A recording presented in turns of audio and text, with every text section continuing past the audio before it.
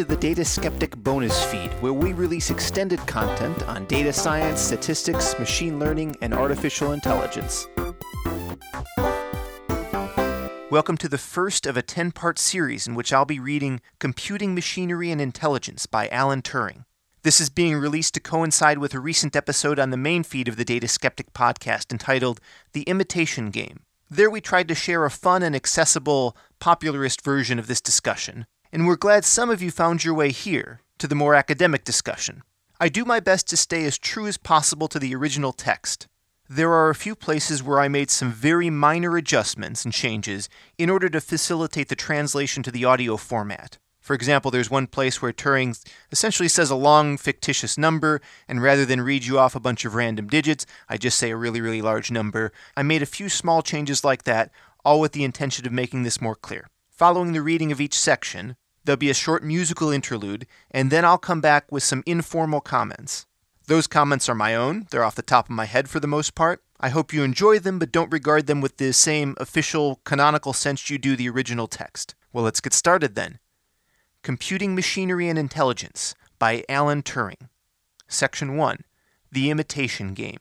I propose to consider the question, can machines think? This should begin with definitions of the meaning of the terms machine and think. The definitions might be framed so as to reflect so far as possible the normal use of the words, but this attitude is dangerous. If the meaning of the words machine and think are to be found by examining how they are commonly used, it is difficult to escape the conclusion that the meaning and the answer to the question, can machines think, is to be sought in a statistical survey such as a Gallup poll. But this is absurd.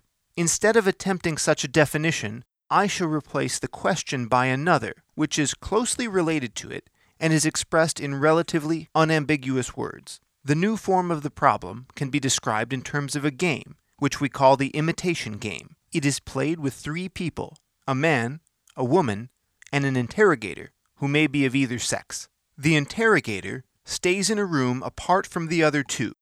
The objective of the game is for the interrogator to determine which of the other two is the man and which is the woman.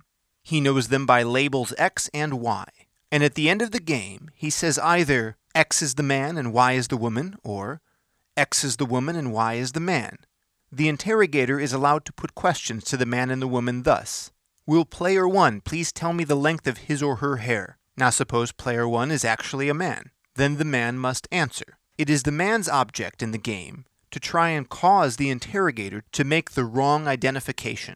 His answer might therefore be, my hair is shingled and the longest strands are about 9 inches long. In order that tones of voice may not help the interrogator, the answers should be written, or better still, typewritten. The ideal arrangement is to have a teleprinter communicating between two rooms. Alternatively, the question and answers can be repeated by an intermediary. The object of the game for player 2 is to help the interrogator. The best strategy for her is probably to give truthful answers. She can add such things as, I am the woman, don't listen to him, to her answers, but it will avail nothing as the man can make similar remarks. We now ask the question, what will happen when a machine takes the part of the man in this game? Will the interrogator decide wrongly as often when the game is played like this, as he does when the game is played between a man and a woman? These questions replace our original, can machines think?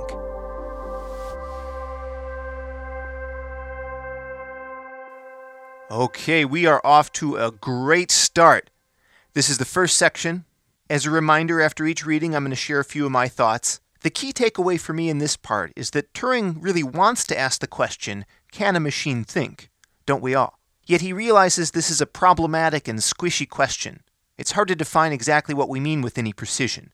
So Turing tells us he's going to convince us that this imitation game, it can substitute for the question. Or not just substitute, but these are isomorphic to one another in some way.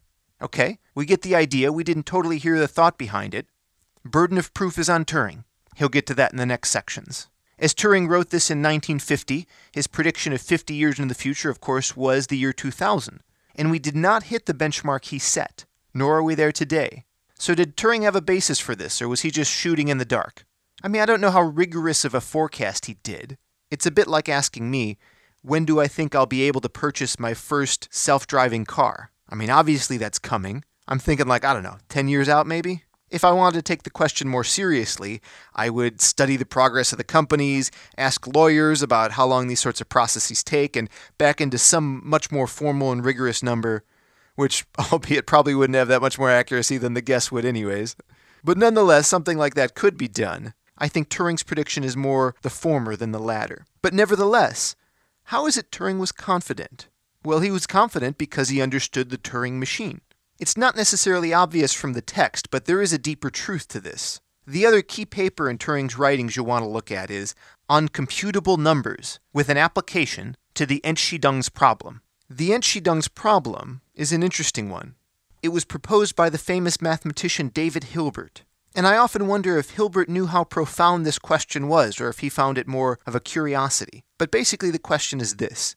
Given some first-order logic statement, and if you don't know what that is, it's a formal language of logic with predicates and things like this. It's worth looking up, but you can get by the argument without a knowledge of it. Basically, given some statement in first-order logic, he wondered if you could determine if certain statements were universally true or universally false.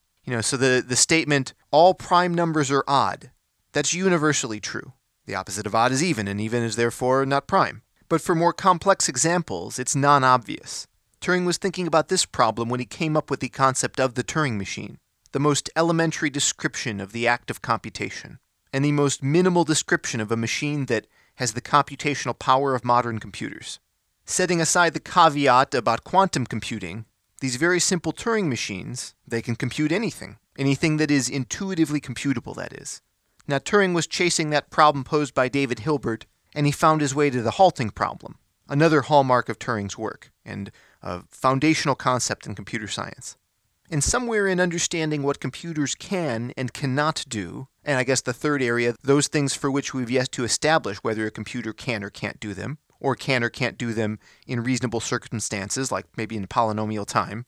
And thinking about all these things, it's rather natural one would eventually ask the question, well, can a machine think? All right, everybody, join me next time when we jump into Section 2, Critique of the New Problem.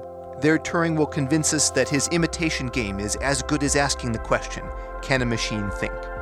Data Skeptic is a listener-supported program. To support the show, visit dataskeptic.com and click on the membership tab.